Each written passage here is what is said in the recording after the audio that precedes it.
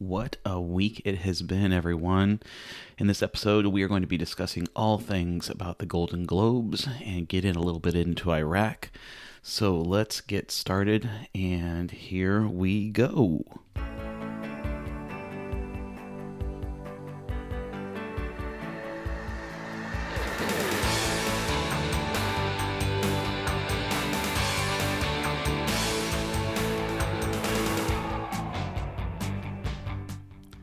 Welcome to this episode of the Common Sense Podcast. I am your host, Dr. Matt, and I am so grateful you are joining me for today.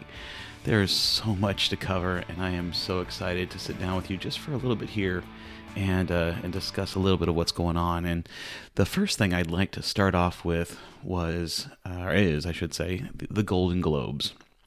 Now, I do not normally watch awards shows, and, if you do, great. But over the years here recently, I got sick of them. I used to like to watch them because I do love Hollywood. I love movies, and I enjoy TV shows. So I enjoy the content, not necessarily the people that are in the content per se. But as I was sitting at home the other night, I think it was last Sunday, if I remember correctly, I started to get some notifications on my phone about Ricky Gervais and how he was hosting the Golden Globes and what was going on. And unfortunately, I missed it as it was being broadcast. But I have to tell you that when I went back and listened to his monologue, I was laughing so hard, and I don't know if you've caught it yet, but it is classic. And I love the fact that Ricky Gervais just roasted and eviscerated Hollywood. And it was exactly what if I could have said to Hollywood in any venue, if I could have said what he said, it was like he was speaking for me, and I think he was speaking for millions of Americans out there with what he said with regards to how they feel that when they gather together in this setting and pat themselves on their back and applaud how great they are and how wonderful they are for what they do, that they feel that is a call to arms, a call to action, if you will, that they have the right to sit there instead of saying thanks for recognizing me for the work I did. No. They go from there and then they jump on the whole virtual signaling bandwagon of telling us why we as Americans are wrong and how we need to do what they want us to do and we need to believe what they believe. And honestly, that's why viewership has dropped drastically recently for these award shows, is people don't want to hear it. They don't want to listen to it. So when I saw this, I was so ecstatic. And I laughed and I laughed and I laughed. So, I want to play this for you here real quickly so you can hear what was said. If you haven't, hopefully you have, but if you haven't, let's take a listen in here to what Ricky had to say to Hollywood. Hello and welcome to the 77th Annual Golden Globe Awards, live from the Beverly Hilton Hotel here in Los Angeles. I'm Ricky Gervais, thank you. They all clap. You'll be pleased to know this is the last time I'm hosting these awards. They have no idea what's coming yet. I don't care anymore. I'm joking, I never did. NBC clearly don't care either, fifth time. So, Kevin Hart was fired from the Oscars because of some offensive tweets. Hello? Lucky for me, the Hollywood foreign press can barely speak English, and they've no idea what Twitter is, so I got offered this gig by fax. So let's go out with a bang. Let's have a laugh at your expense, shall we? Remember, they're just jokes. We're all going to die soon, and there's no sequel. So, yeah.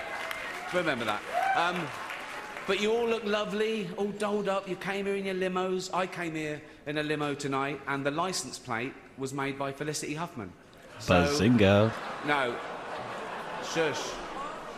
It's her daughter I feel sorry for, okay? That must be the most embarrassing thing that's ever happened to her.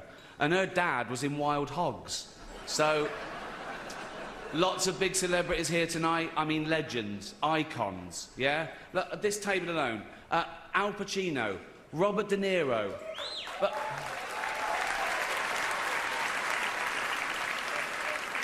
Baby Yoda. Oh, that's Joe Pesci, sorry. I love you, man, don't have me whacked. But tonight isn't just about the people in front of the camera. In this room are some of the most important TV and film executives in the world. People from every background, but they all have one thing in common. They're all terrified of Ronan Farrow. He's coming for you. He's coming for you. Look, talking of all you perverts, it was a big year... It was a big year for paedophile movies. Surviving R. Kelly, Leaving Neverland, Two Popes. Shut up. Shut up. I don't care. I don't care. Many talented people of colour were snubbed in major categories. Unfortunately, there's nothing we can do about that. The Hollywood foreign press are all very, very racist. So, fifth time. So, we were going to do an in memoriam this year, but when I saw the list of people that had died, it wasn't diverse enough. It just, no. It was mostly white people, and I thought, nah, not on my watch. So, maybe next year. Let's see what happens. No one cares about movies anymore. No one goes to the cinema. No one really watches network TV. Everyone's watching Netflix. This show should just be me coming out going, well done, Netflix, you win everything. Good night. But no, we got to drag it out for 3 hours. You could binge watch the entire first season of Afterlife instead of watching this show. That's a show about a man who wants to kill himself because his wife dies of cancer, and it's still more fun than this, okay? Spoiler alert, season 2 is on the way, so in the end, he obviously didn't kill himself, just like Jeffrey Epstein. Shut up. I know he's your friend, but I don't care. You had to make your own way here in your own plane, didn't you? Right. But seriously, most films are awful, lazy, remakes, sequels. I've heard a rumour that there might be a sequel to Sophie's Choice. I mean, that'd just be Meryl Streep going, well, it's got to be this one then.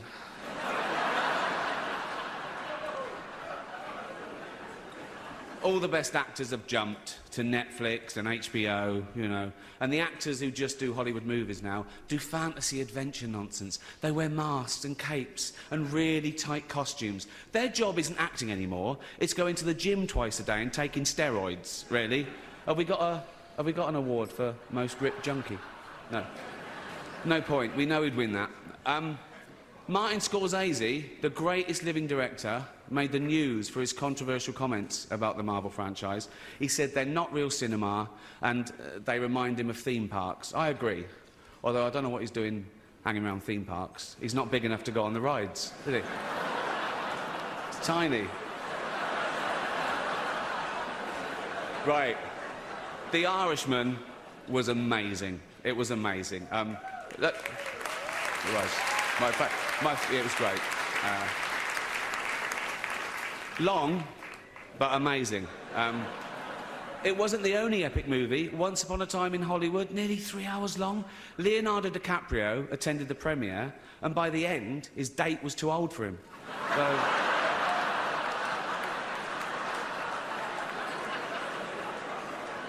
Even Prince Andrew's like, come on, Leo, mate, you know.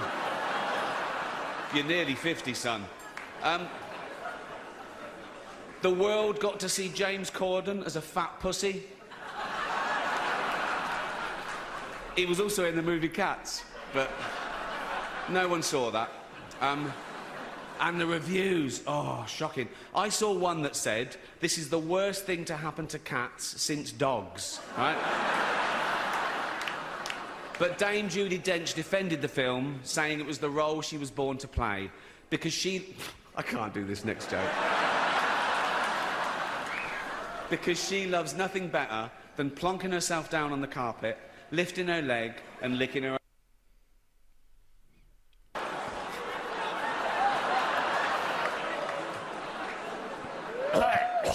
Furball. She's old school. They had to bleep out what he said. Who cares?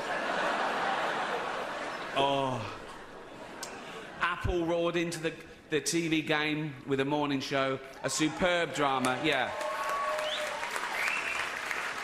A superb drama about the importance of dignity and doing the right thing, made by a company that runs sweatshops in China. So, well, you say you're woke, but the companies you work for, I mean, unbelievable. Apple, Amazon, Disney. If ISIS started a streaming service, you'd call your agent, wouldn't you? So, if you do win an award tonight, don't use it as a platform to make a political speech, right? You're in no position to lecture the public about anything. You know nothing about the real world. Most of you spent less time in school than Greta Thunberg. So, if you win, right, come up, accept your little award, thank your agent and your God, and... So... It's already 3 hours long. Right, let's do the first award. The first award. The first award is for Best Actor in a Television Series, Musical or Comedy. To present the award are a couple of actors off the telly. What can I say? Jennifer Aniston and Reese Witherspoon. If you didn't see it, you know, obviously those blank spaces were where they bleeped him out. But it was so refreshing to see them get completely roasted there by one of their own. And in that last clip there where he talked about, you know, come up, accept your award, don't make a political speech, you know nothing about anything, you don't have any right to talk to people about the real world. So he says, come up, get your trophy, thank your agent, thank your God, and get the F off is what he basically said was, or get the F out, I think. So anyways, it was absolutely refreshing to me as an American, and I hope you enjoyed that as well. What I found interesting is that these people in Hollywood are just so hypocritical, and you know, it drives me crazy. And in fact, speaking of hypocrisy, as I was watching that, the Gold Globes there, the recap and whatnot, I thought about back to when President Obama was in office. Big difference in Hollywood, guys, if you obviously don't know that. But do you know that there have been some celebrities who don't care for the President Trump, that is. They have a little bit of distaste in their mouths, and in particular, you know, there's a couple that have said some pretty nasty things about him and even threatened his life, which last I checked, you know, making threats against the president, not a good thing. But in case you didn't know, Kathy Griffin, who is someone I detest for her content and her attitude, actually held up a bloodied Trump head model, you know, and called it performance art. Good old Johnny Depp has stated that he wants to assassinate the president, President Trump. Madonna has wanted to blow up the White House. Barbara Streisand has posted about the president being stabbed by Nancy Pelosi, or how she wishes that would happen. And most recently, good old George Lopez. He actually offered to assassinate President Trump for only $40 million, which is half of what Iran, the leadership in Iran, has offered for killing him. Now, again, they can say it's free speech, it's jokes, whatever, but what would the reaction be from this woke crowd if we simply inserted President Obama's name into some of these threats? You know, if someone came across and said, yeah, for $40 million, we'll kill President Obama, or we want the Speaker of the House to stab President Obama, you know, they would have a much different tune. And that's what gets me, is these people out in Hollywood are so hypocritical, and it drives me crazy. And it's not just Hollywood, obviously it's the left in general, the party of inclusion, as they say. But, you know, even Ricky Gervais told them not to make political speeches, guys. And that's one thing that you need to take away from this, that in that monologue he said, don't make political speeches. But do you think Hollywood listened to Mr. Ricky Gervais? Absolutely not. In particular, there were two people that felt it was their mission to get up and tell us just how little we know as Americans. And the first up that I'd like to share with you is Miss Patricia Arquette. Good old Patty. She was awarded the Best Performance by an Actress in a Supporting Role Series, Limited Series, or Motion Picture. So, before I get into talking about that, let's listen to what Miss Patty Arquette had to say.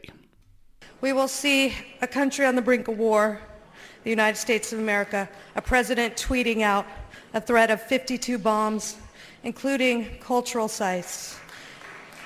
Young people risking their lives, traveling across the world, people not knowing if bombs are going to drop on their kids' heads, and the continent of Australia on fire. So while I love my kids so much, I beg of us all to give them a better world. For our kids and their kids, we have to vote in 2020, and we have to beg and plead for everyone we know to vote in 2020. Thank you. And I completely agree with her that we do need to vote in 2020. But that's honestly where my agreement with her ends. You know, she was talking in particular about Iran, you know, and we'll get there soon enough. But one thing I can't stand about this whole virtue signaling from the left is they don't know what they're talking about. You know, Miss Arquette made it very clear that there were, lives, innocent lives, and, I mean, you could tell the tone that she feels towards President Trump. But do you think that she had any problem back in 2016? I think it was 2016 when President Obama's administration dropped over 26,171 bombs on 7 different countries. You know, where was her woke activism back then? She didn't say a thing about that. You know, were there not young people traveling across the world back in 2016? Did they and their parents not have to worry about one of those bombs that were dropped landing on their heads? In fact, somewhere between 384 and 807 civilians were killed during 563 targeted strikes by President Obama. Okay? 384 to 807. I know that's a wide range, but they were civilians, and they were considered collateral damage under President Obama. Miss Arquette, where's your outrage about that? That should be outrageous. In what happened in Iran, we'll talk about it again. Like I said, 2 people were killed, and they were both terrorists. Okay, and then she does mention the forest fires on the continent of Australia, which is horrible. Don't get me wrong, that's bad. But as far as I know, it's come out that like hundreds of people are being arrested for arson. And guess what? It's not global warming that's causing these fires, but actually man that is setting these fires. But again, I could be wrong. I haven't done a ton of research on there, but that's what I've heard recently in the news, is that Australia is actually arresting people. So again, this overriding hypocritical theme carries on because Patricia Arquette wasn't the only one. The next one that got to me was Michelle Williams. And I have enjoyed some of her films. Don't get me wrong. The Greatest Showman, loved it. But again, I loved her performance. I loved the material. What I don't care for is kind of what she had to say. And this was really offensive to, I think, millions of Americans, but in particular to women, because when she got up to accept her award for, it was the best actress in a limited series, she wasted no time whatsoever in the speech, basically telling her peers and everyone else watching that she could not have done this. She couldn't have earned this award without killing her baby. And that's right, everyone. She climbed right up on her political acceptance soapbox and told us all about how her ability to kill her unborn child, that she couldn't have performed as an actress in a way that would have won her this award. So, and I'm not going to play her actual speech for you, but what I do want to play for you is a response. Because in gathering research for the episode today, I came across a great little clip from Miss Sarah Gonzalez. She works for The Blaze, and I'd just like to play for you real quickly her clip here of what she had to say with regards to Michelle Williams. Actress Michelle Williams won a Golden Globe last night, for those of you who still care about award shows, and wanted everyone to know in order to get that hunk of metal she was holding, she killed her own baby like some sort of sacrificial lamb. Couldn't make it up if I tried. I've tried my very best to live a life of my own making, and not just a series of events that happened to me, but one that I could stand back and look at and recognize my handwriting all over, sometimes messy and scrawling, sometimes careful and precise, but one that I had carved with my own hand, and I wouldn't have been able to do this without employing a woman's right to choose. What?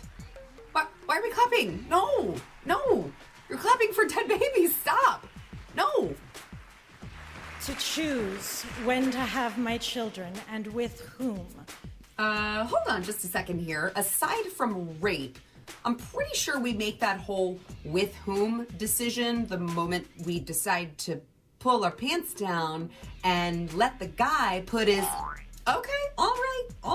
I'm sorry. I just thought maybe we were unclear on how women get pregnant these days. I mean, only in Hollywood can you get cheers for telling the crowd that you traded a baby for an award. That a piece of metal is infinitely better than the tiny human life that you created inside you. That the fancy gown and the jewelry that you're wearing is way more important than your own flesh and blood. I mean, damn Hollywood, y'all are messed up. Michelle wasn't done there though. She had a message for all the ladies out there. Women 18 to 118, when it is time to vote, please do so in your own self-interest. It's what men have been doing for years.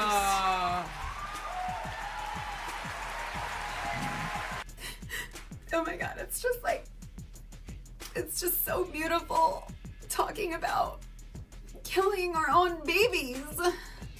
It's too amazing. I need a minute. No, Michelle, no. Did you not hear what Ricky Gervais said? If you do win an award tonight, don't use it as a platform to make a political speech, right? You're in no position to lecture the public about anything. You know nothing about the real world. No one cares. No one wants to hear your... Amen. We just don't. And can we talk for just 1 second about how crappy you must feel today if you are Michelle Williams' children? Geez, I guess we should just, be grateful that Mom didn't trade us for that trophy on the mantle. Yay. Thanks, Mom. Love you. Could not agree with that one more. She nailed it. So, Miss Sarah Gonzalez, I applaud you for your very astute analysis of Michelle Williams' speech. That, she did all this and to watch Hollywood clap and cheer about child sacrifice, it just turns my stomach. And as I was watching that and listening to Patricia Arquette and whatnot, I thought back to one of my favorite movies, because it's kind of funny that I'm pulling this quote from a movie, but it sums up exactly how I feel after listening to some of the speeches, Patricia Arquette, Michelle Williams, and some others. This is exactly how I feel afterwards. What you just said is one of the most insanely idiotic things I have ever heard. At no point in your rambling, incoherent response were you even close to anything that could be considered a rational thought. Everyone in this room is now dumber for having listened to it. I award you no points, and may God have mercy on your soul. Amen. But I will say that there were a couple shining moments in the Golden Globes that I actually did enjoy. And I just want to tell you about one of them. And that was when Mr. Tom Hanks, when he was awarded the Cecil B. DeMille Lifetime Achievement Award. And I will tell you that Tom... And again, I assume his political views are very different from mine, which is fine. I don't have a problem with it, because I can respect Tom for not getting up there and lecturing to me about how unintelligent I am or you are. No, he got up there and he very tactfully and with class said thank you for the award. It was absolutely refreshing to see someone in Hollywood do what that whole show's about and just say thank you for recognizing my work. So, I do want to play this for you here real quickly. So let's let Tom take it away. Thank you. Thanks, everybody. Thank you. Most of the people in this room, I would pay to see them get their cars washed. So, to be up here, and can I just say honestly, really, Can I just tell the truth now? Can I just see a show of hands? How many people in this room have a clip package that includes the Love Boat? Anybody? Well, you, Charlize? No? Well, you missed out. There you go, Kathy. There you go. And what do we have? Love, exciting, and you. Climb aboard. I have a cold the size of Merv Griffin's Jeopardy royalties. So forgive me, I've been drinking an awful lot of savagely orange drinks for the last 24 hours, and I'm a little jittery. A man is... Sorry. A man is blessed. A man is blessed with a family sitting down front like that. A wife who is fantastic in every way, who has taught me what love is. 5 kids who are braver and stronger and wiser than their old man is. And a loving group of people who have put away with me being away months and months and months at a time. Of course, otherwise I wouldn't be standing here if they didn't have to put up with that. So I can't tell you how much your love means to me. So that's the wife and kids. You know, you're a dope if you don't steal from everybody you have ever worked with. And I have stolen... You know, Tom goes on to talk a lot about, different aspects of being an actor and whatnot, and some things. It was really good. If you haven't listened to it, I strongly encourage you to go back and listen to it. It's a great acceptance speech because, one, it was free of political lecturing, like I mentioned. And I truly applaud Tom for his wonderful acknowledgement of the sacrifice his wife and kids have made so that he could make films and done the work that he's done that has provided wonderful entertainment to millions of us all over the world. And so I applaud Tom Hanks for that because I grew up on a lot of his movies and have seen his work, and he's done phenomenal work. And for that, I applaud him greatly. So, that really kind of wraps up my coverage of the Golden Globes. And what I want to do is I want to take a quick break. And when we get back from the break, we're going to jump right back into Iran.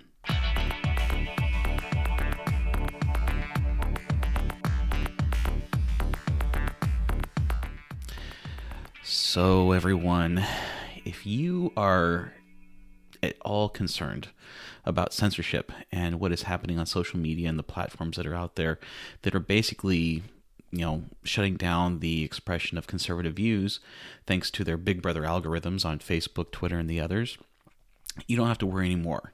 There are some great alternatives, and I love them because they are giving us, the people, our free speech and our voice back, which is absolutely wonderful. And the first one I want to talk to you about real quickly here is an alternative to Facebook. Yes, there is an alternative to Facebook, and if you don't appreciate this, you need to, because there was a day and time when Facebook wasn't the behemoth that it was. There was a time, and the service I'm talking about is Minds.com, Minds.com. I've mentioned this in previous episodes, and what I love about Minds.com is that no one has to worry about demonetization, censorship, or unfair treatment that we have come to expect from Facebook and the other social networks. See, Minds offers a fully transparent, privacy-focused platform with no bias, hidden algorithms, or censorship.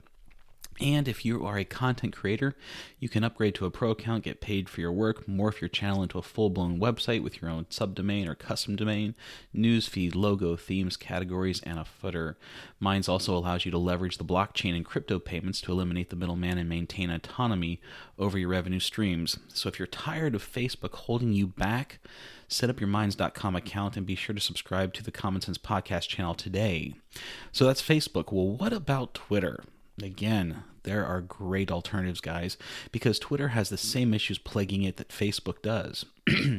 And I'll admit, I wasn't always a big Twitter follower or Twitter user. I didn't really understand it, but as I've become more engaged with the podcast and whatnot, I've actually seen several people that I follow just up and disappear for a time, whether it's a day, 2 days, a week, I don't know. And then suddenly they're back. It's just like they're back. And the first thing they come out and say is, hey, I was in Twitter jail. This is wrong. If you've, and it's wrong because it's taking away freedom of speech. And even if I don't agree with what you have to say, I will defend your right to say it, because we do have freedom of speech here in America, and that's awesome. But if you feel the same way that I do when it comes to your freedom of speech, it's time to take back control from the social media realm. And when it comes to Twitter, you can do that with a couple of my favorite apps. One is called Gab Social, and the other is Parler. Neither of these apps are official sponsors of the show. Neither is Minds.com, but I love them so much. I want to get the message out there. So if you need alternatives to Twitter and Facebook, check these out. But Gab Social and Parler, they are great alternatives to Twitter. And they give you all the great features of Twitter without the fear of being shut down and shadow banned. Thus far, I found both platforms to be well thought out and a great place to connect with others and to speak your mind. So do me a favor, give one or both of them a shot by downloading them to your phone today. You can actually get them on the Apple App Store or Google Play.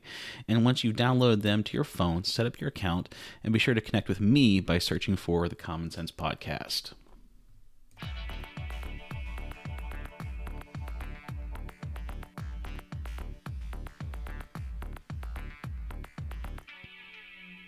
All right, everyone, we're going to switch topics here and move over to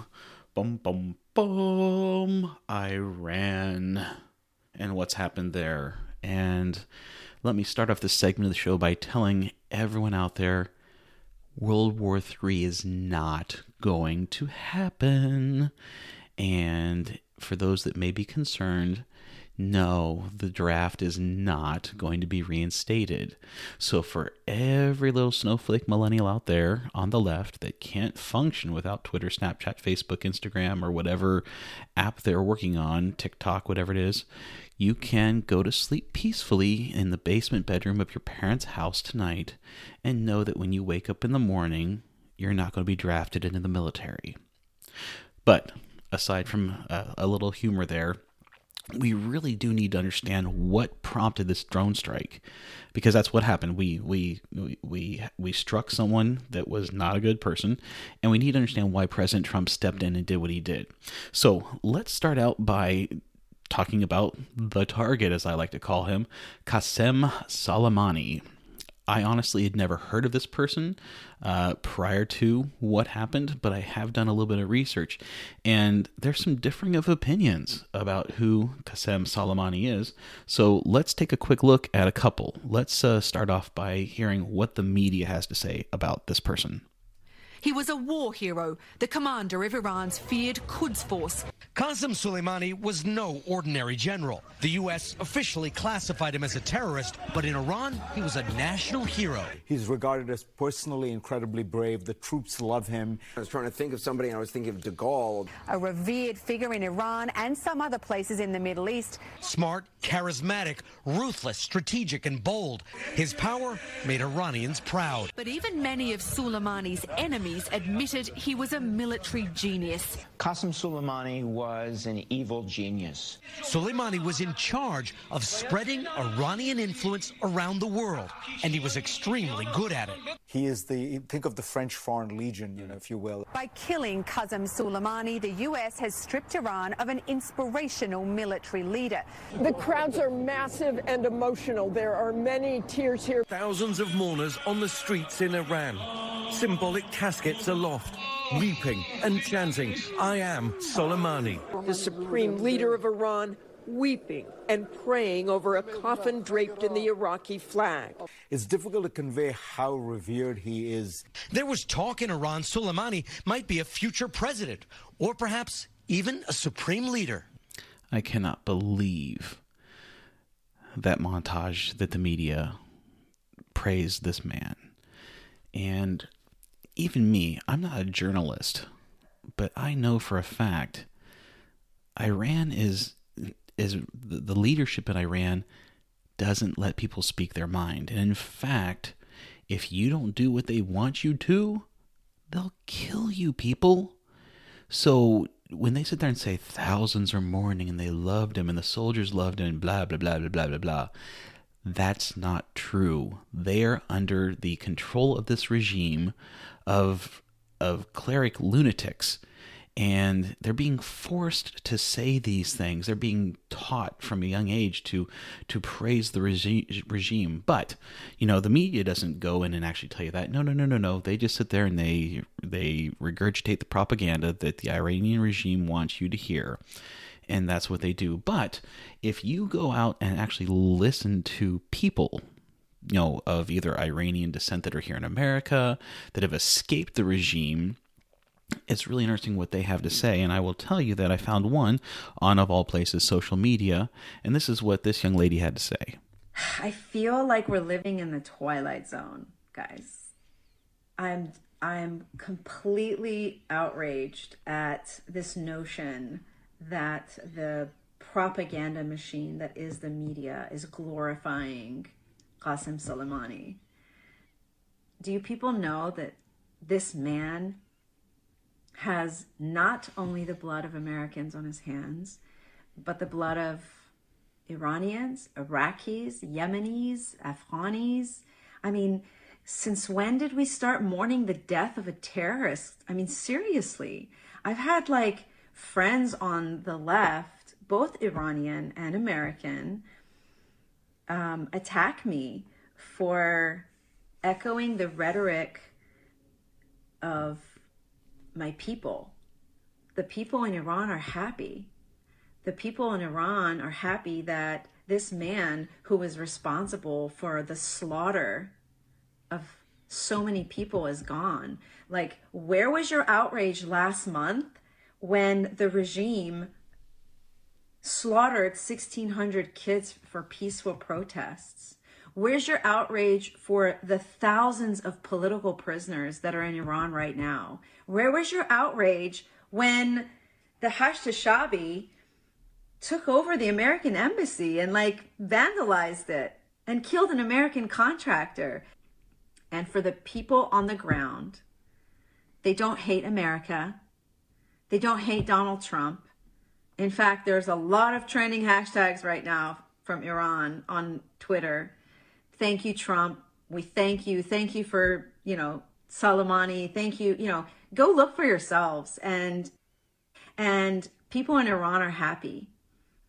And they are giving out, in the Middle East, it's cultural practice to, when something wonderful happens, when there's a marriage or when there's a celebration, you give out cookies, you make cakes. And you should see the videos that are coming out. People are baking cakes.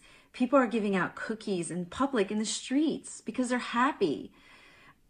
I mean, I don't know. Do we live in a closed society that we don't know that most people in the Middle East are not free? Specifically in Iran, it's an Islamic state. There's no freedom of religion. There's no freedom of speech. There's no freedom of peaceful, protest. And for anyone who disagrees with the regime, they're arrested, they're jailed, they're tortured, and yeah, there's a lot of video coming out right now about, the funeral of Qasem Soleimani. It's so much propaganda, you guys. The regime has been saying death to America for 40 years. They forced us in school to say death to America. I was 7 years old. I didn't know what I was saying. And the people that are saying that right now, they're called the Basiji. They're they're getting paid. They're the ones that get paid to kill people on the street. So yeah, they're going to say death to America, but that's not the people. The majority of the people in the Middle East don't hate America. They don't hate Donald Trump. And I'm probably going to lose a lot of friends for saying this, but thank you, Mr. Trump, for making a very hard decision and for having the moral courage to do something that probably a lot of world leaders wouldn't have had. And I couldn't agree with that young lady more. It took courage on the part of the president to do what he did and to call the strike. So, I wanted to give you guys as much factual information as I could when it came to talking about Iran. And in preparing for the show, I happened to listen to a really, really, really good interview of a gentleman by the name of Ken Timmerman. And the interview was conducted by Glenn Beck. Now, I had never heard of Ken before, but in doing a little bit of research, he is a best-selling author who has spent his career investigating the dark side of national security. And over the past 3 decades, he's interviewed dissidents behind the Iron Curtain, covered numerous Middle East wars. He's interviewed suicide bombers, debriefed defectors from Iranian intelligence organizations, and that really caught my eye that he has actually interviewed or debriefed these defectors from Iran and their intelligence organizations. And he's covered the plight about Christians who've been persecuted for their faith. And back in 2014, he wrote a book entitled Dark Forces, The Truth About What Happened in Benghazi, which totally rips apart the spin and the lies surrounding the September 11th, 2012 attacks that cost 4 brave Americans their lives.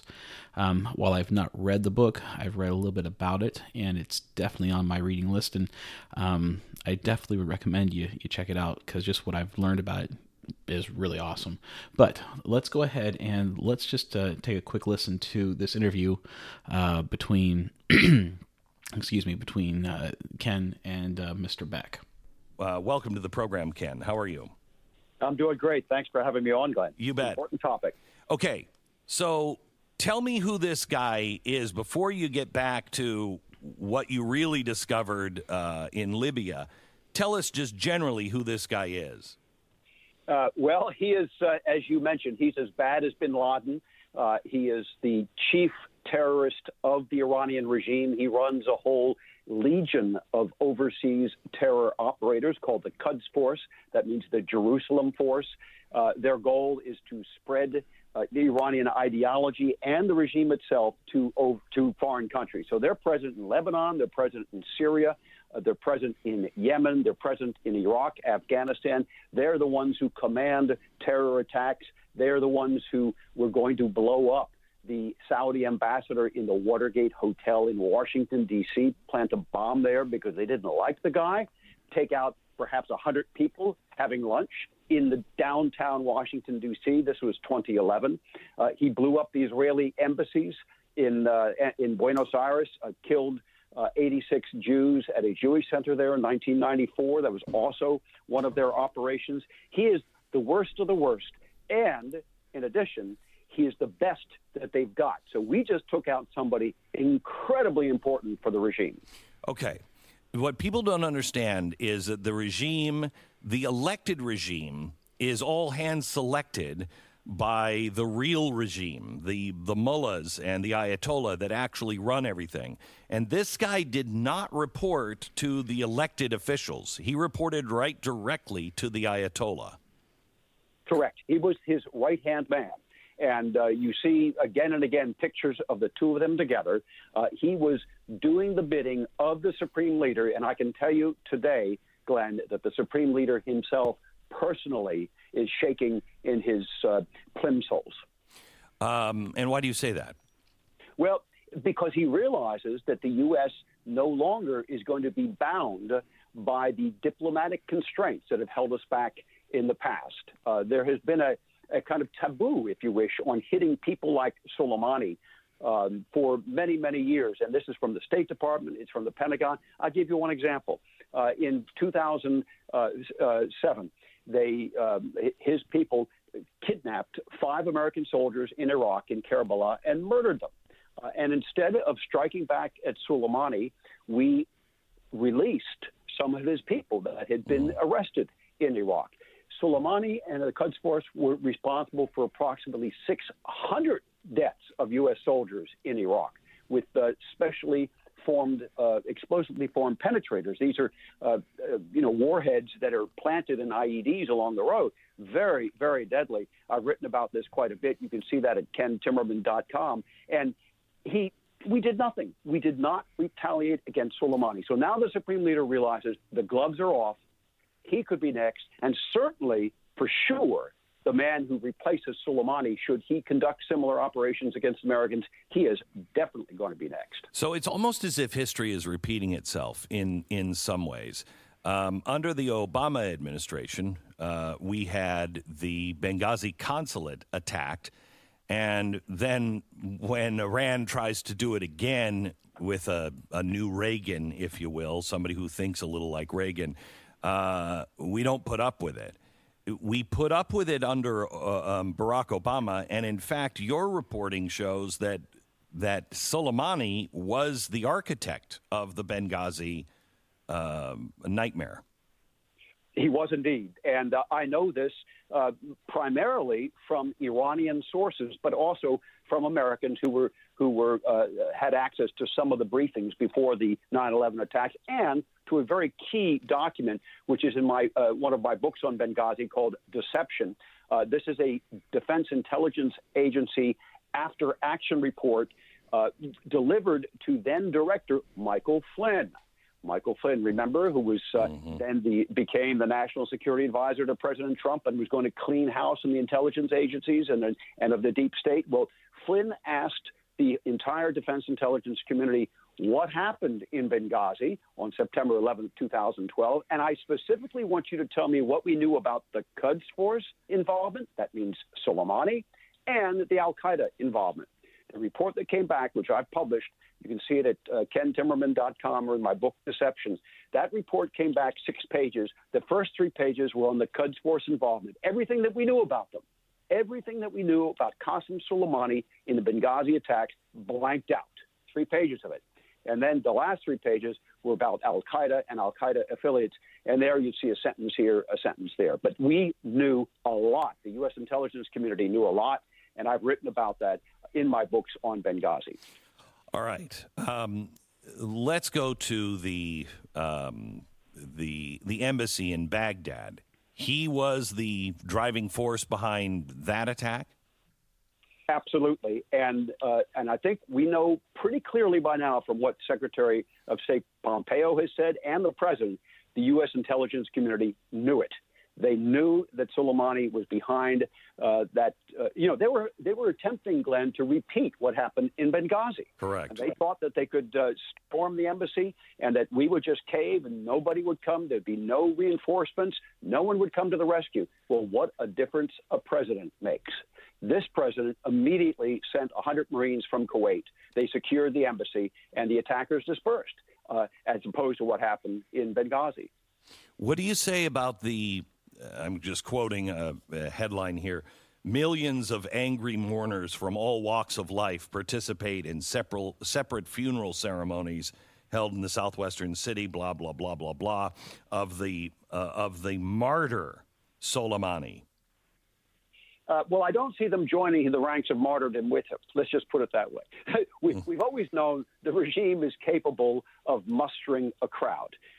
In many cases, they pay people to come. They let them get off work. They oblige government employees to attend these mass rallies to chant "Death with America." And many times when the cameras pan out, or you get somebody from a pro-freedom movement taking a YouTube video and they post it, you see that when the camera pans out, there's nobody in the square. There's a tight crowd around the speaker up front, and then there's nobody in the rest of the square. These are rent-a-mobs.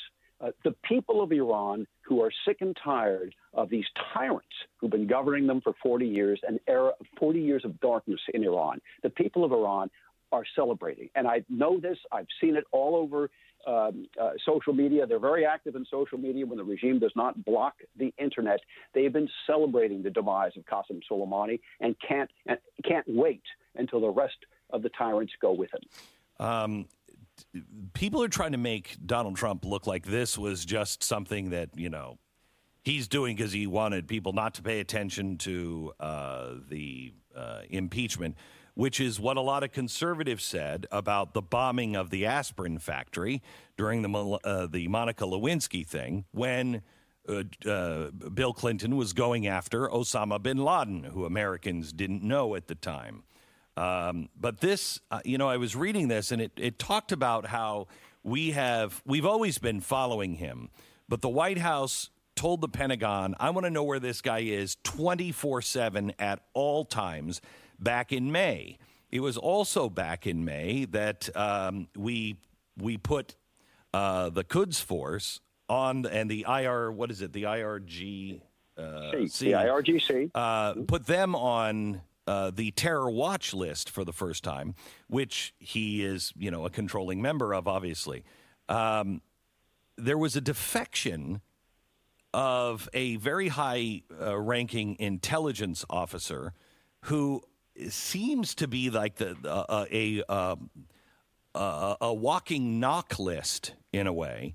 And he defected in April and brought all kinds of classified documents with him. Is there any connection between his defection and this killing and the upping of everything in May right after his defection? Very good point that you raise, Glenn, and I really haven't heard anybody else connect those dots. Extremely important. You talk about this defector. He was the head of the intelligence unit of the Islamic Republic Revolutionary Guards Corps, and he did come out and, clearly, you say a walking knock list. He knew everything that the IRGC and that the Quds Force were doing. Did he give the United States the ability to track Soleimani in real time? I don't know.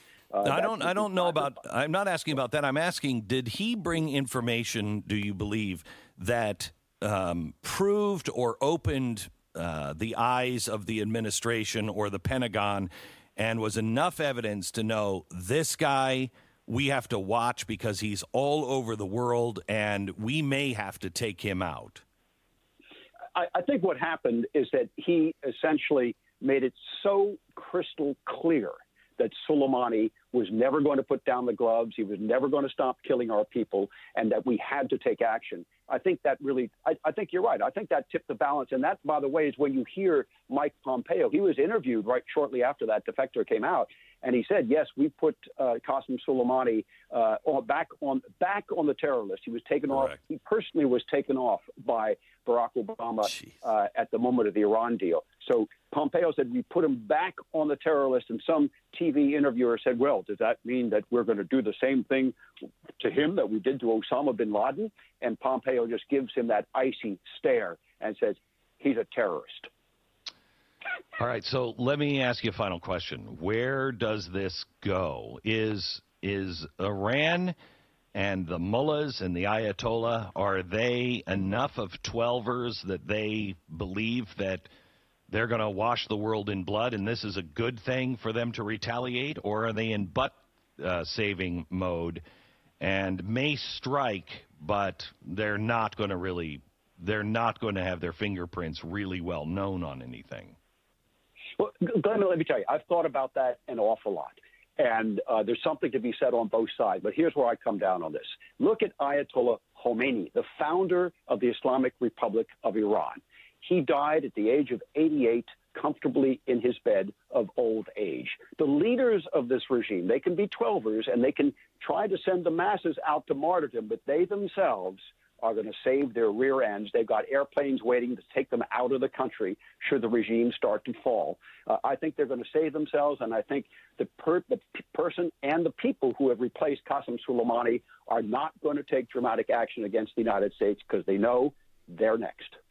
And is this something that we play out? We would be well advised to play out by playing this almost like the collapse of the Soviet Union, tighten sanctions, help the people on the streets, and make sure everybody knows how evil this regime really is, but we don't have to lob any bullets or any men over there. Absolutely not. And you're right. This is like the collapse of the Soviet Union. We can sit back, enjoy it, but help the people of Iran. I think what we ought to be doing, and apparently we now have the capability of doing this, is make sure whenever the regime shuts off the internet that we turn it back on so the people of Iran can communicate to the rest of the world so the regime cannot kill in darkness. Thank you so much. I appreciate it. Kenneth Timmerman, he is the author of many books, one of them Dark Forces. You can find him at kentimmerman.com. It's a great interview there, and I appreciate what was said there. There was a lot of information, but in particular, what I was struck by was the fact that Soleimani, bad dude, responsible for thousands of deaths. In fact, there was a report that in one of the skirmishes that he had with some of the, I believe it was either Iraqi or Iranian people, I'm not sure which one, but there was a report that he and his men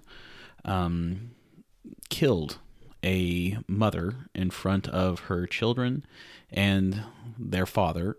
And then when the one son would not stop kind of protesting or crying or whatever because of what he had just witnessed, they drilled holes in this boy's leg. They took a drill and they drilled holes in his leg. Tell me this man's not evil, guys. He's about as evil as they get. So taking him out was a good thing. And I think that the big point you take away beyond that was that the regime in Iran, they've been put on notice. America is no longer embracing an appeasement approach, which was what we had with 8 years of President Obama, and even probably a little bit before that under President Bush. But there's no more appeasement approach when it comes to the relations with them. If they harm or kill Americans, whether it's Iran directly or their surrogates, there will be swift and serious consequences. And the reason you're not hearing this is because this does not fit the left's narrative. The media isn't giving you the facts. They're not reporting on what's really going on over there, and that's why I hope you're tuning into this podcast and others like it, because we're going to give you the truth. We're going to give you the facts, whether it's good for Republicans or it doesn't matter. And that's, I know a lot of what I say has a lot to what would appear to be on the Republican side of things, but I will call them out just like I'll call the Democrats out. It's not about right and left. It's about truth. And right now, the truth is not something that the left wants to embrace. And, I have a real problem with that. I really do. So we've listened to a little bit about who Soleimani was. What I'd like to do is give President Trump a chance to let you know kind of what he said. And that interview with Ken Timmerman did take place before. It was earlier in the week, shortly after the drone strike. So I wanted to just get a brief clip here of what President Trump had to say with regards to this following the drone strike that took out Soleimani. As long as I'm president of the United States, Iran will never be allowed to have a nuclear weapon. Good morning. I'm pleased to inform you the American people should be extremely grateful and happy. No Americans were harmed in last night's attack by the Iranian regime. We suffered no casualties. All of our soldiers are safe, and only minimal damage was sustained at our military bases. Our great American forces are prepared for anything. Iran appears to be standing down, which is a good thing for all parties concerned and a very good thing for the world. No American or Iraqi lives were lost because of the precautions taken, the dispersal of forces, and an early warning system that worked very well. I salute the incredible skill and courage of America's men and women in uniform. For far too long, all the way back to 1979 to be exact, nations have tolerated Iran's destructive and destabilizing behavior in the Middle East and beyond. Those days are over. Iran has been the leading sponsor of terrorism, and their pursuit of nuclear weapons threatens the civilized world. We will never let that happen. Last week, we took decisive action to stop a ruthless terrorist from threatening American lives. At my direction, the United States military eliminated the world's top terrorist, Qasem Soleimani. As the head of the Quds Force, Soleimani was personally responsible for some of the absolutely worst atrocities.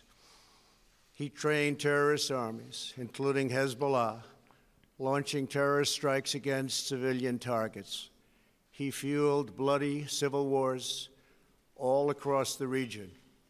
He viciously wounded and murdered thousands of U.S. troops, including the planting of roadside bombs that maim and dismember their victims.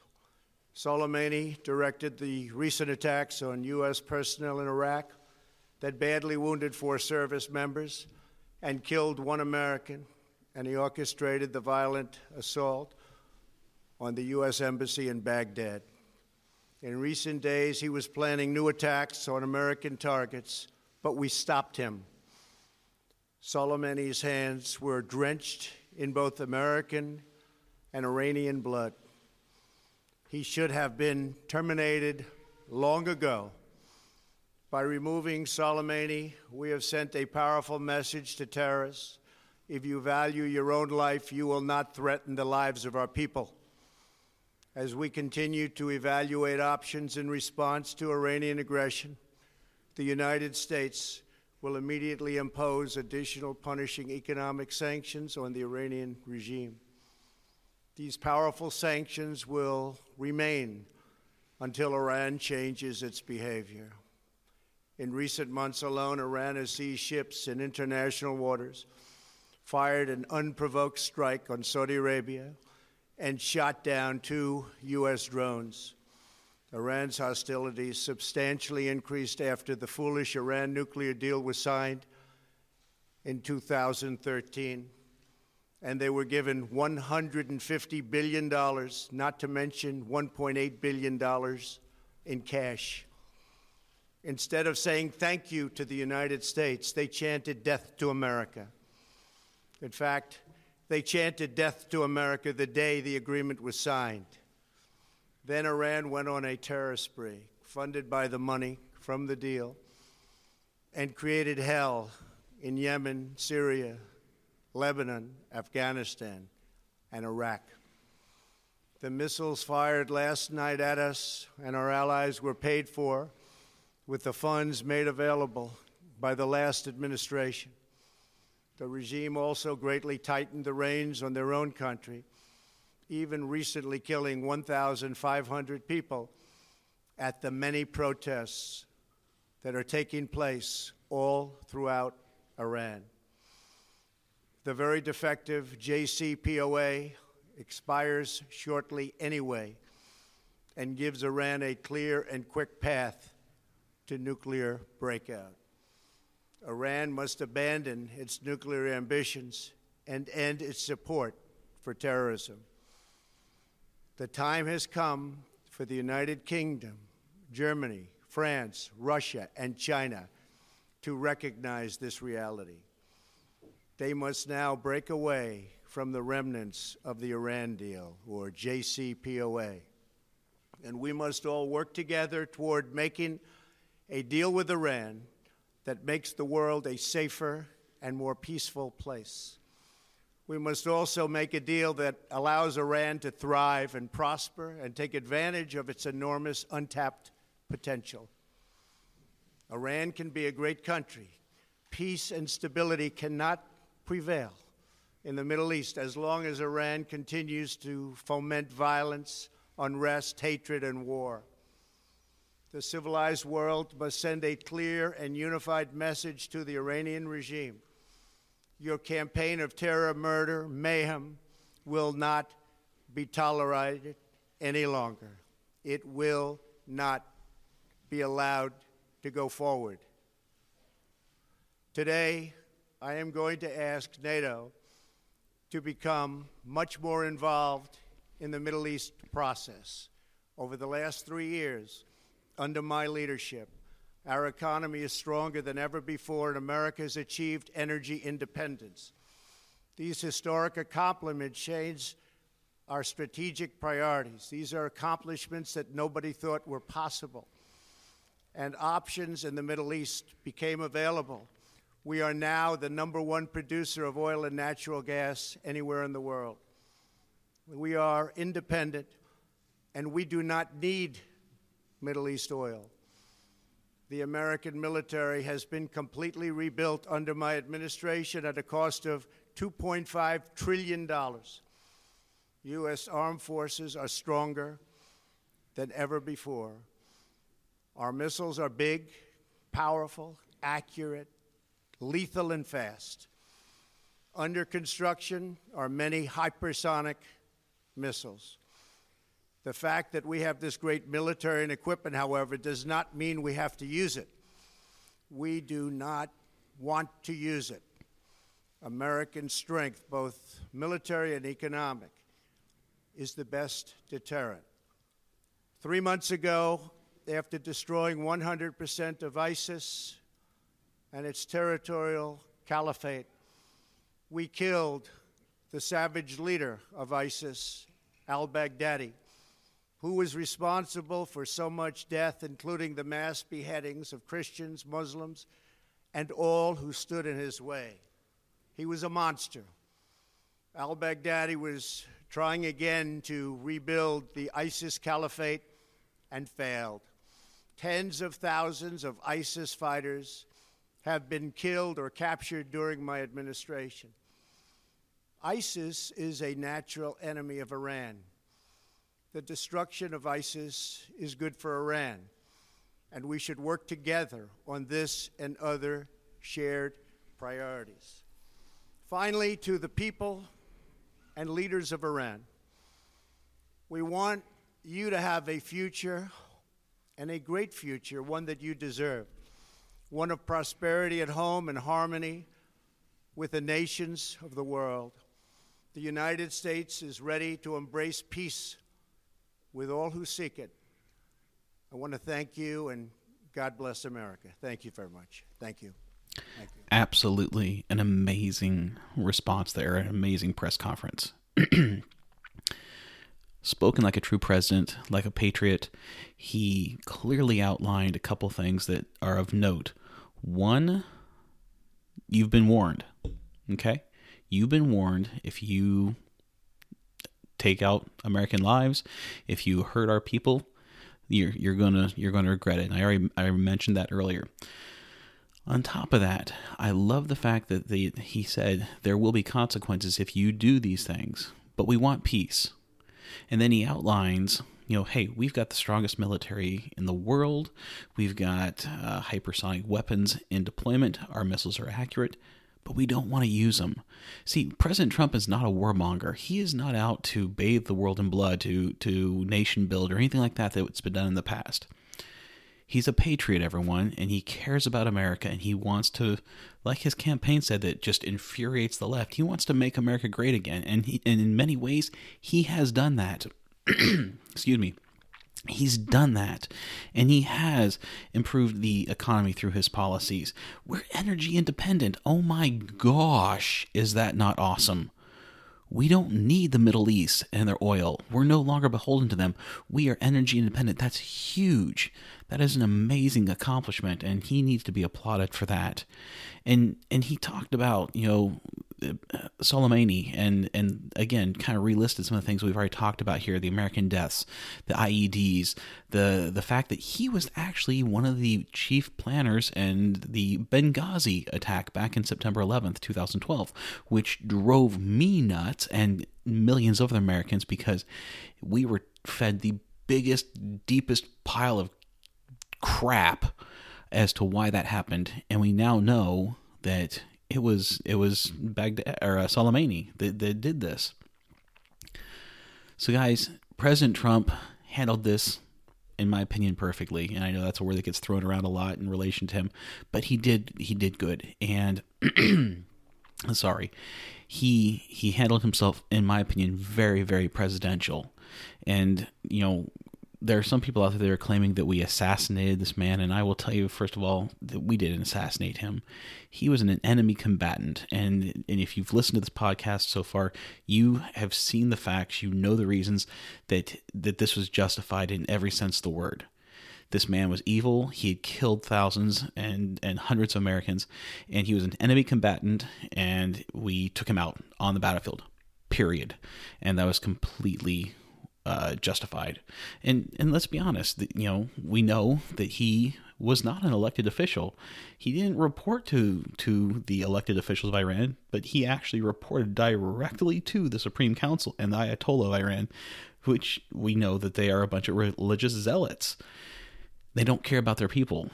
and they don't care about anyone else. All they care about is their power and maintaining it at any cost, even to the tune of slaughtering their own citizens. But what was Iran's response to this? Of course, they couldn't just let sleeping dogs lie. They had to do something. So, again, if you follow what happened here, they decided that they were going to fire missiles back at, I believe it was 1 or 2 bases of ours in Iraqi bases that had housed U.S. troops. Thankfully, no one was hurt. And what's interesting is, and this again goes to show what the media does, the mainstream media, and what they tell you. But let's listen to a real short clip here of how MSNBC covered their reaction with the missiles that they fired back at us. We're just getting reports now that a second wave of rocket attacks have been launched from Iran. The IRGC was saying that Ayatollah Khamenei, the supreme leader of this country, was in the control center coordinating these attacks.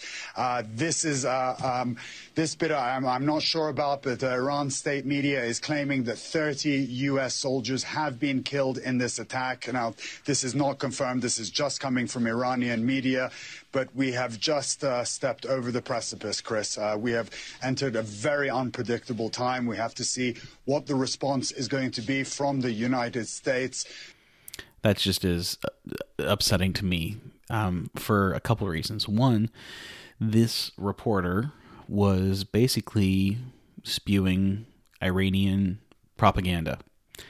Now, he did say it wasn't confirmed, but how would you feel if you were the parent or family member of the U.S. forces serving in Iraq, and some guy gets on there and says that we're being told 30 U.S. service men and women have been killed?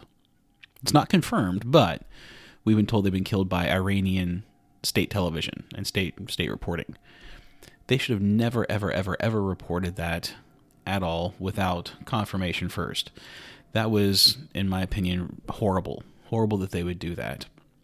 But that is, again, typical for the mainstream media. They have a narrative and they want to push that agenda. They don't care about the facts. They just want to basically get President Trump. And that's what they're going to do. They don't care what they have to do it. And so, in my opinion, it's a shame. It's an absolute shame the way people are responding to this. Excuse me. We heard earlier in the clip from President Trump, he talked a little bit about kind of the justification for this attack, talking about how Iran had shot down 2 of our drones. They've seized other countries' oil tankers in international waters. They launched missiles that took out Saudi state-run oil companies, resulting in nearly a 50% of the Saudis' oil production being wiped out, and over 5% of the global daily output was gone because Iran took out this oil processing plant there in Saudi Arabia. Again, you can see why I'm so grateful that America is energy independent now when it comes to oil and natural gas. And then, of course, in December, they attacked U.S. military bases in Iraq, and it was near Kirkuk in northern Iraq, and thankfully it was confirmed that well, not thankfully, I was getting ahead of myself. Unfortunately, it was confirmed that several U.S. troops were wounded in that attack, and 1 civilian contractor was killed. And that, again, is where President Trump drew the line. He said, enough is enough. That's it. And that's what prompted that strike.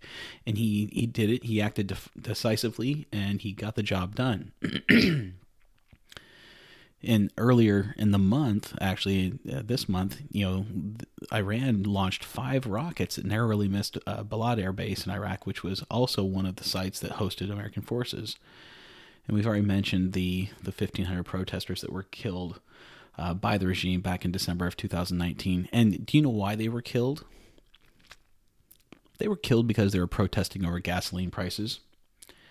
How many of you people out there have been upset about the rise in gas prices and said something? But yet you don't have to worry about your government killing you but in Iran they did. And of those 1,500 protesters, which is horrible, over 400 of them were women, who under the current regime in Iran, women are considered second-class citizens. They're not complete people or a complete person. And of those people, 17 teenagers were killed during the protest as well. Then they stormed our embassy in 2019 in December. So was there justification? I think we've made the point very, very, very clear. And it's interesting to me that at the conclusion of this drone strike and looking what happened, there was mixed reaction, I guess. And this boggles my mind, and it screams out to me, where's the common sense? You know, America is divided. We know that.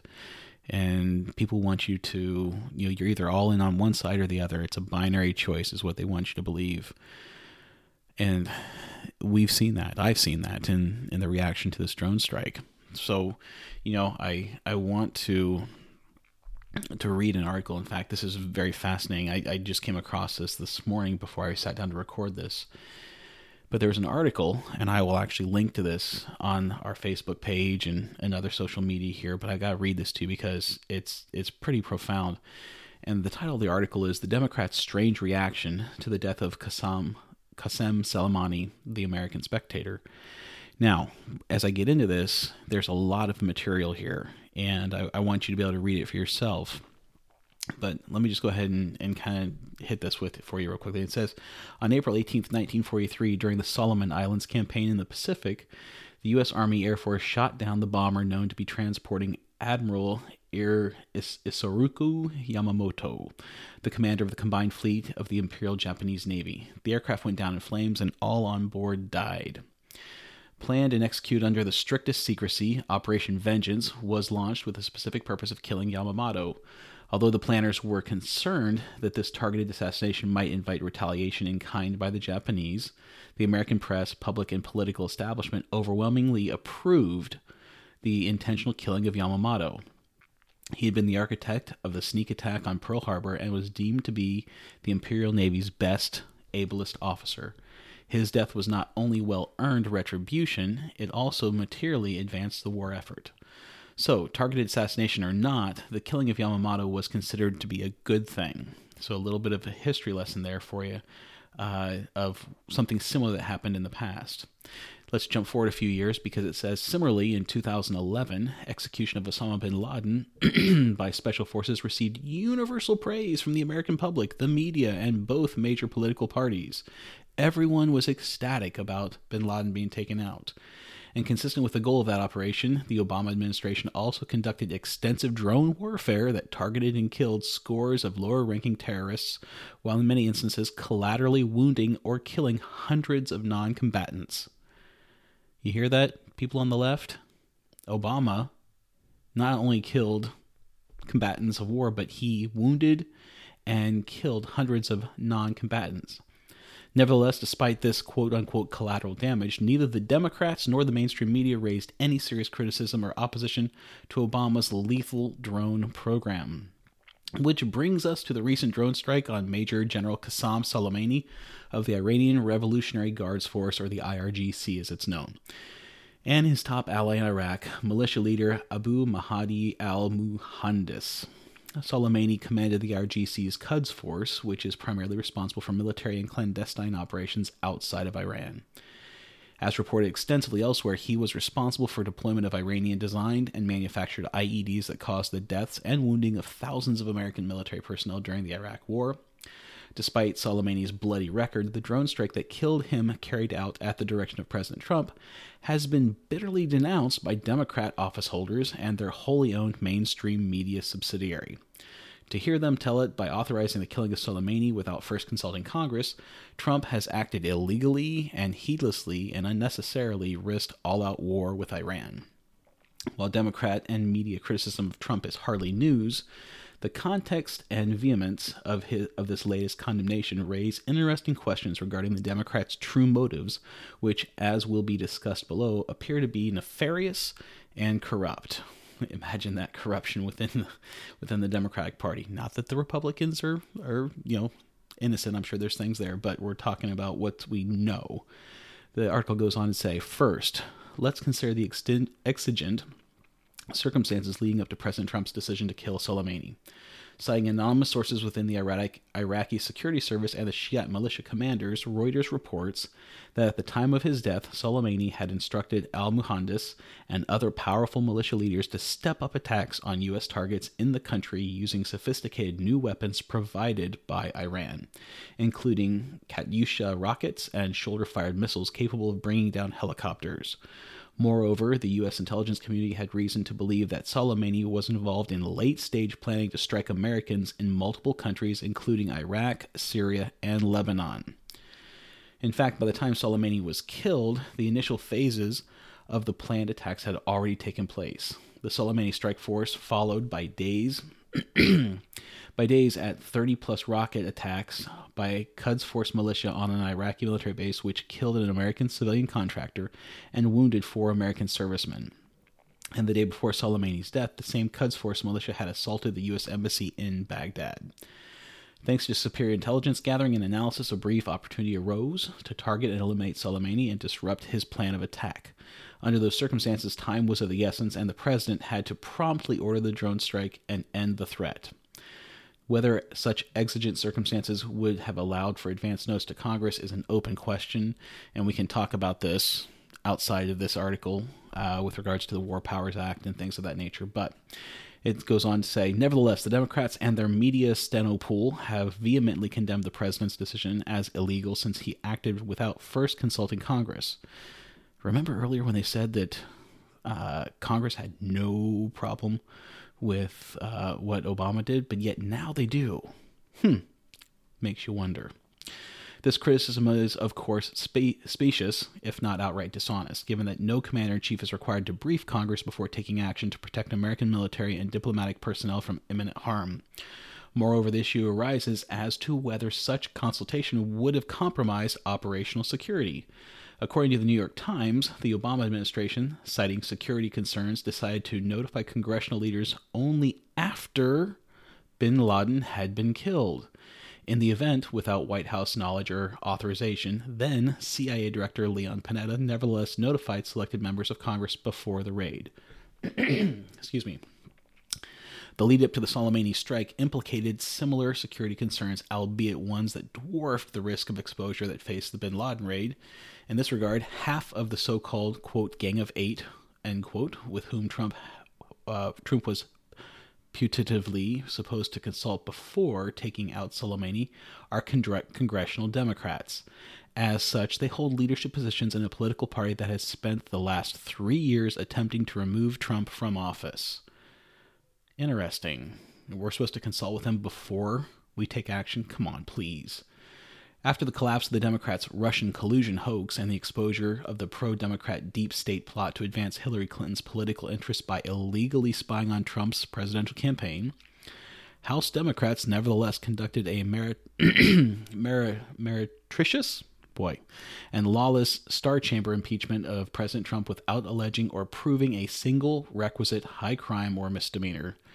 Given this reckless and unhinged record, the Trump administration undoubtedly had to seriously consider whether anyone in the Democrat congressional leadership could be trusted not to undermine the planned Soleimani strike by leaking word of it to their mainstream media partners. Based on the Democrats' never-ending anti-Trump political jihad, the only reasonable conclusion would have been that briefing congressional Democrats about the upcoming drone strike would have resulted in their willingly and gleefully compromising operational security in order to embarrass the president and deny him a victory of any kind.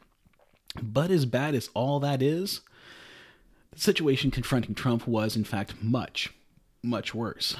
Recall that in July 2015, the Obama administration joined the United Kingdom, France, Russia, and other countries in signing the, quote, Joint Comprehensive Plan of Action with Iran, or the JCPOA, which you heard President Trump talk about in his his speech, which green-lighted Iran's processing and enrichment of uranium.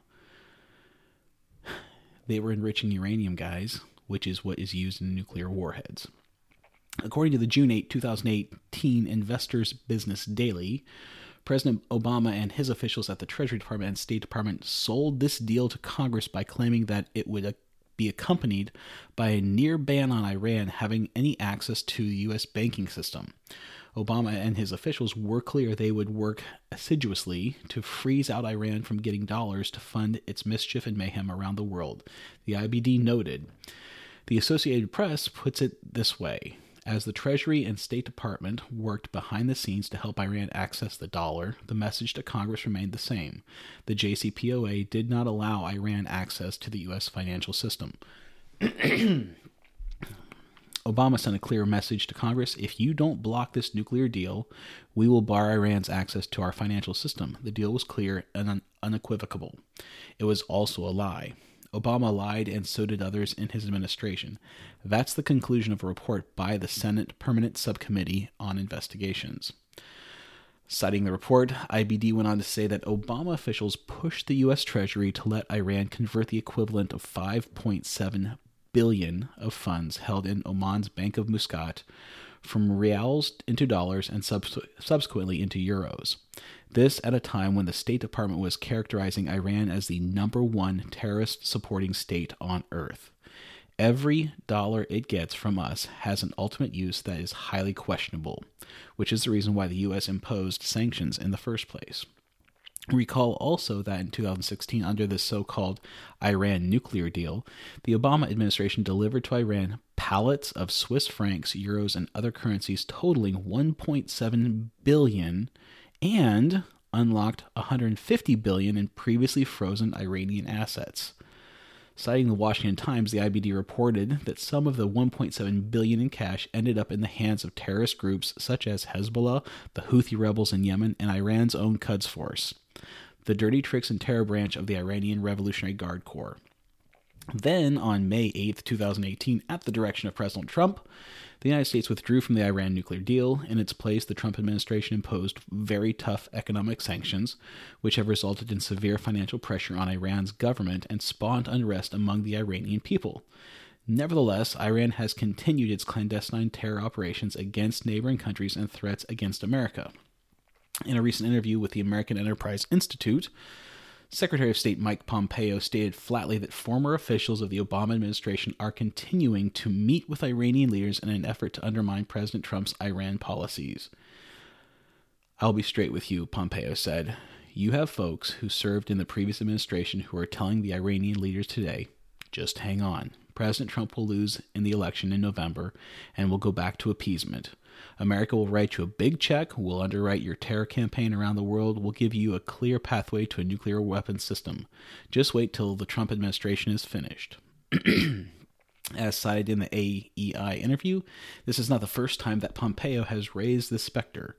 In September 2018, he specifically criticized former Secretary of State John Kerry for actively undermining U.S. Middle East policy by engaging in secret talks with Iran's foreign minister in which Kerry advised, quote, "the world's leading state sponsor of terrorism," end quote, to wait out the Trump administration. According to the AEI, Pompeo's criticism was confirmed by Iran's Fars news agency, which reported in May 2018 that private citizen Kerry had conferred with Foreign Minister Mohammad Javad Zarif in an attempt to salvage the nuclear deal. Boy, this is getting interesting, guys. I hope you're following this, and like I said, you'll need to read this when I post it. Accordingly, in addition to the corrupt efforts by the Democrats to remove Trump from office, there is also an ongoing sub rosa plot by an out-of-power shadow Obama administration to promote Iran's interests and nuclear ambitions, in direct contra-intervention of Trump's administration policy in America's interests. Under these circumstances, President Trump would have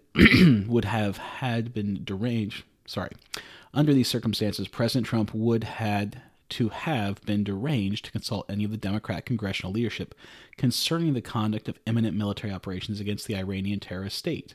I mean, duh. You can't trust these people. They're operating behind his back, trying to get done what they want, even though he's the president. Against this unbroken record of Democrat perfidy, how could the president ever have been expected to trust the loyalty, much less the discretion of any congressional Democrat to keep secret the planned Soleimani strike? But, as they say in the infomercials, wait, there's more. And this part blew my mind, guys. So I'm going to read this to you. Why, you may ask, is the Obama shadow government continuing its efforts to resurrect the atrocious and inexplicably deleterious Iran nuclear deal? The answer to that question may lie in the following May 8th, 2018 tweet by one Raymond Gavami. Gosh dang, I can't pronounce it. Raymond Gavami, which he can be found at Raymond_Gavami, which was made following Trump's withdrawal from the nuclear deal and imposition of trading sanctions. Citing senior advisor to Iranian Foreign Minister Zarif, Gavami's tweet reads in full as follows. H.J. Ansari Zarif's senior advisor, if Europeans stop trading with Iran and don't put pressure on U.S., then we will reveal which Western politicians and how much money they had received during nuclear negotiations to make #Iran deal happen. That would be interesting. Wow, what a tweet. Can this be true? Were Western politicians, including members of the Obama administration, paid by Iran to enter into the idiotic and dangerous Iran nuclear deal? Could this also explain why, as found by the Senate Permanent Committee on Investigations, the Obama administration lied to Congress to gain approval of the deal while it worked behind the scenes to allow Iran access to the U.S. financial markets? Could it be that officials of the Obama administration were and continue to be motivated by Iranian payoffs to sell out America? The strike on Soleimani has set in motion a series of threats and counter-threats and raised the possibility of open conflict with Iran. Where this will end, nobody can really predict, but it has already produced results beyond the death of Soleimani and disruption. Sorry, Siri thought she should be speaking up there. So back to the article. The strike on Soleimani has set in motion a series of threats and counter-threats and raised the possibility of open conflict with Iran. Where this will end, nobody can predict, but it has already produced results beyond the death of Soleimani and disruption of Iran's terrorist agenda. Thanks to the strange and vehement Democrat condemnation of President Trump's decision to launch the drone strike, the aftermath of Soleimani's death may well provide the predicate for re-examining the policies of the Obama administration that inexplicably promoted the interests of the leading state sponsor of terrorism while undermining American security. Excuse me, I am so sorry. I got something in my throat. But as far as explosive yields go, I would say that article basically was about the size of a single Hellfire missile. Holy cow, that is crazy. It looks like there is more yet to be discovered about the Democrats in Iran. But again, this just goes to show you that Washington is a swamp and it needs to be drained. And I'm sure it's a monumental task, but I'll tell you what, President Trump is like a bull in a china shop when it comes to these things, take out the bull. He's a grenade, and they lob that grenade in there, and boom, it's gone off. And I mean, we're finding out all kinds of stuff. So I would encourage you to go back and read this article for yourself, and definitely kind of go through it in a little more detail. But there is some serious stuff going on with this whole thing. Now, that article definitely did talk about a lot, and in particular talked about guess what it is? Hypocrisy of the Democrats when it came to how the Bin Laden operation was carried out under Obama and how the targeted strike of Soleimani under Trump was taken out. And I'll tell you, the Democratic leadership, it's like a many-headed hydra, and one of those chief heads is Miss Nancy Pelosi. She is out there, and I can talk for quite some time about my feelings on Nancy Pelosi. But I want to take a listen to one thing that's been driving me crazy this whole week, and that is what she has had to say with regards to congressional authority for the president to act in needing to strike. And many Americans have said what he did was illegal. He didn't consult Congress first. He's not allowed to do this. It's illegal. Well, actually, let's take a quick flashback here and listen to Nancy and what she had to say on something very similar. Good afternoon. I'm proud to be here with the Democratic leadership of the House of Representatives to say, hail to the chief. Congratulations to President Obama for his leadership, for his determination, for his commitment of resources, for his making a priority the capture, the apprehension of Osama bin Laden. Congratulate Congressman, our former colleague, but the director of the CIA, Leon Panetta, who was tasked to achieve this, and the special ops and all the military who played such a great role with such precision that not one American life was lost. What a freaking hypocrite, people.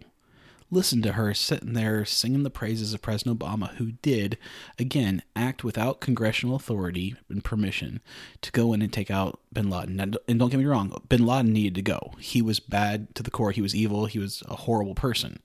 So in that instance, I was all for what President Obama did in taking him out. Absolutely right call, right thing to do. But listen to her sing his praises and talk about how great it was that not one American life was lost. But yet here with President Trump, we have an American civilian that was killed and troops that were injured. And she doesn't care about it. At that point in time, it's not important. The second clip that I'm going to play for you real quickly right here is, again, Nancy Pelosi and being asked a question about presidential authority to act in a similar situation. Let's listen to what she has to say with regards to, I think this was a concerning Libya. So here's Nancy once again in all her glory. So, Madam Speaker, Madam Leader, you're saying that the president did not need authorization initially and still does not need any authorization from Congress on Libya? Yes. Thank you all very much. Very simple answer. You're saying that the president doesn't need authority? Yes, that's what she had to say. And so clearly Nancy and all of her buddies are complete hypocrites on this. And there's a great article that you can read that showcases this. It was from January 9th of 2020, and it's entitled Flashback. Pelosi said Obama did not need authorization to attack Libya. And this article kind of comes out and talks about, on the heels of the decision by President Trump to take out Iranian General Qasem Soleimani, this is what Nancy had to say in particular, quote, "We deserve the respect from the administration and that Congress deserves under the Constitution." House Speaker Nancy Pelosi said from the House floor, quote, "The Constitution of the United States calls that there be cooperation when initiating hostilities," end quote. So basically, after that American contractor was killed by the Iranian-backed militia and the embassy was attacked on New Year's Eve, we know what President Trump did. Oh my gosh, it just drives me crazy. Nancy Pelosi is just, she drives me crazy. But she goes on to say in this article, which again, I'll post a link to it for you so you can look at it.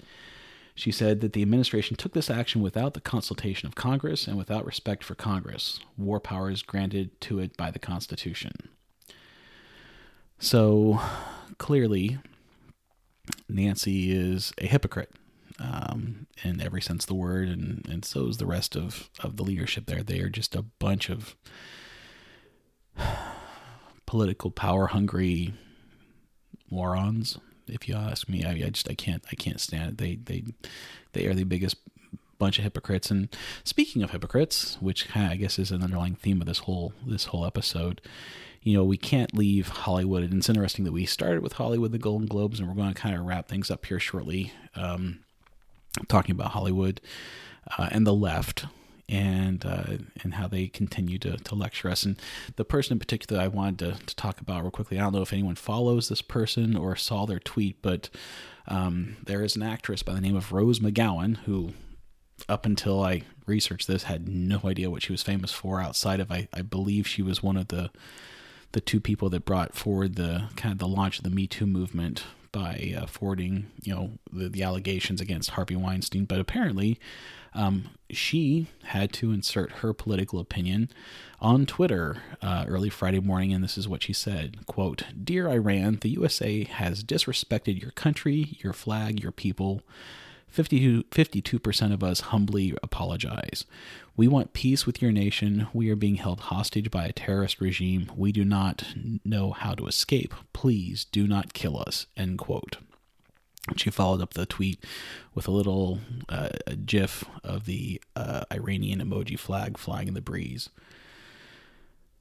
So who's Rose McGowan? Well, apparently she was in a TV show called Charmed, which I've heard of, but I don't know. And I think Alyssa Milano was in that, which if she and Alyssa were in that show together, that kind of explains why she's definitely out there. But Rose was not to be dissuaded. She definitely got quite a bit of pushback on Twitter, but being a true Hollywood elite, that what she believes is the truth, and she doubled down. And then she went on to say this, that she said, quote, I do not side with Iran, but I most definitely do not side with the USA. She tweeted, adding, of course Soleimani was an evil man who did evil things, but that at this moment is not the effing point. The United States is morally corrupt and acts illegally. It is only logical to appeal to Iran's pride by apologizing. I'm taking one for the team, end quote. She then went on to call the president, well, how can I say this, a phallic head, if I want to keep this podcast clean. And then she finished up by saying that she will never vote for Republicans. She wants the Democrats to win because we are less likely to die. She says, I'm a conscientious objector to the USA, its policies, lies, corruption, nationalism, racism, and deep misogyny. It is our right and duty as citizens to dissent. And I will say this, she is 100% that it is right as far as her desire to be a conscientious objector, and I defend her right to free speech. But she also needs to understand that speech has consequences in America, and that her apparent appeasement approach is what bolstered Iran in the first place into doing the things that they've done.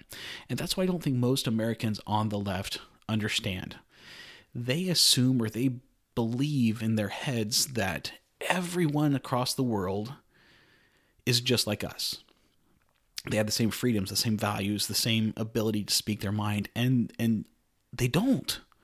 America is amazing in its fact that it is the only country that offers and has some of the freedoms that we do. And we can't apply how we live our lives here to the rest of the world, which, it's one reason why I have a problem with nation building that's been done in the past. But we can't say what we do here is what should be done there. And this appeasement approach that we saw clearly under Obama is what allowed Iran to get bolder and bolder and bolder until we had American casualties. What the regime understands is strength and force. And that's why what President Obama did, again, was what we needed. He stepped up, he took swift, decisive action, and he eliminated the threat. And then he stepped down, he said, we don't want to do this again, guys. Don't push us. But if you do, there will be consequences. So it really, when I saw this tweet by Rose McGowan, I couldn't believe that American citizens are defending terrorists in 2020. But they are. They are, and it's absolutely, it just drives me crazy. Now, on a little more lighthearted side, I do want to, as we get towards the end of the podcast here, I do want to share with you a couple more things. And recently, President Trump was in Toledo, Ohio for a rally for his re-election campaign. And I got to tell you, there's a key point of this. It was a very long speech that he gave, and it had a lot of really good points. But in particular, he had some very interesting things to say about a couple members of the Democratic leadership. And I just want to share this brief clip with you real quickly here. So here's President Trump. So they want me, these are split-second decisions. You have to make a decision. So they don't want me to make that decision. They want me to call up, maybe go over there. Let me go over to Congress. Or come on over to the White House. Let's talk about it. When can you make it? Well, I won't be able to make it today, sir. How about, let's say, in a couple of days? Oh, sure. Come on over. Now, we got a call. We heard where he was. We knew the way he was getting there. And we had to make a decision. We didn't have time to call up Nancy, who was not operating with a full deck.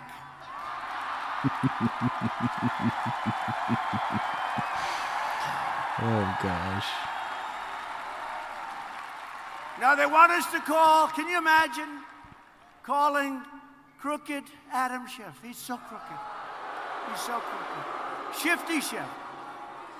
Say, gee, Adam, how you doing? Listen, we have the world's #1 terrorist, killed thousands and thousands of people. We'd like to set up a meeting so we can discuss his execution. Would you be willing to meet? Well, I won't be able to make it this week. Well, you know, he's traveling fast.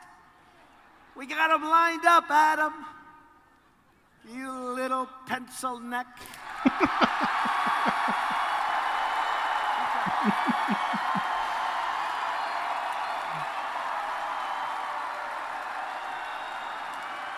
Nine inches. He buys the smallest shirt collar you can get, and it's loose. Now, come on, Adam. We got to meet faster, Adam. We got him lined up. We got to take this guy out. We're not going to have another shot at him maybe ever again. But I can't make it now because I'm trying to impeach Trump. I'm trying to impeach him. Even though he did nothing wrong. All right. So, yeah, some funny things are said about Nancy Pelosi and the lack of a full deck she's playing with. And, of course, that quote about Adam Schiff, just hilarious. And you know, President Trump is unlike any other leader we've had here in America. And, you know, it was predicted, I don't know, Glenn Beck made the comment a while back, I think it was before President Trump, that one day we would get someone that, you know, just an average guy, you know, has a gravy stain on his shirt. He's a guy that's of the people. He's not the slick, well-groomed, tailored, you know, all buttoned-up politician that we've seen for decades in Washington, D.C., and that's who Trump is. That's who Trump is. He doesn't take it. And he doesn't just, and I think that's what his appeal is in some ways. Americans love to see him push back against the Washington swamp, the elitists, the leftists, and they don't get it. They don't understand it. You know, President Bush just let him walk all over him and didn't say anything, but President Trump doesn't. And I applaud him, guys. So, you know, before I go, there's one last thing I just have to share with you in a last little bit of humor here. I don't know if you've heard of the Babylon Bee, but it is a great satirical website, and every day I get notifications of things that they're doing, and I encourage you to go check out the Babylon Bee, support them, make a donation. They're fantastic. But they posted this, and I got this in an email, and it was a picture of a man being pulled over by a police officer, and the caption above it says, "Man driving alone in carpool lane informs officer his preferred pronoun is they." I just love that. Just, it's sweet and simple, and it just kind of shows the logic that's out there in the world today. I saw that, I laughed, I thought that I'd share that with you. So, guys, let's wrap things up here. I know this episode's gone a little bit longer than the ones in the past, but there was just so much to talk about. So I hope you've enjoyed it. This is all I have for you this week. As always, I really appreciate you tuning in and ask you to subscribe to the podcast if you like what I'm doing. And please share it with those you know, and be sure to give it a 5-star rating on whatever platform you get it at, you know, Apple Podcasts, Spotify. Just please help me to grow this show, because I think there's a lot of good that can be done with it. Now, if you'd like to get in touch with me or leave me comments about the show, an episode, a topic, whatever you want to, I'm on all the major social media platforms. You can always email me at commonsensepodcast@fastmail.com. On Facebook, do a search for the Common Sense Podcast. And on Twitter, you'll have to look for me at ComSense Podcast. That's COM Sense Podcast. On Instagram, you can find me at the common.sense.podcast. And then if we go over to the other platforms that I talked about earlier in the show, Minds.com, Parler, and Gab Social, simply search Common Sense Podcast, and you'll find me there. So please get in touch with me. Let me know what you're thinking. And lastly, please, oh please remember that in today's world, there is nothing as uncommon as common sense. Until next time, America,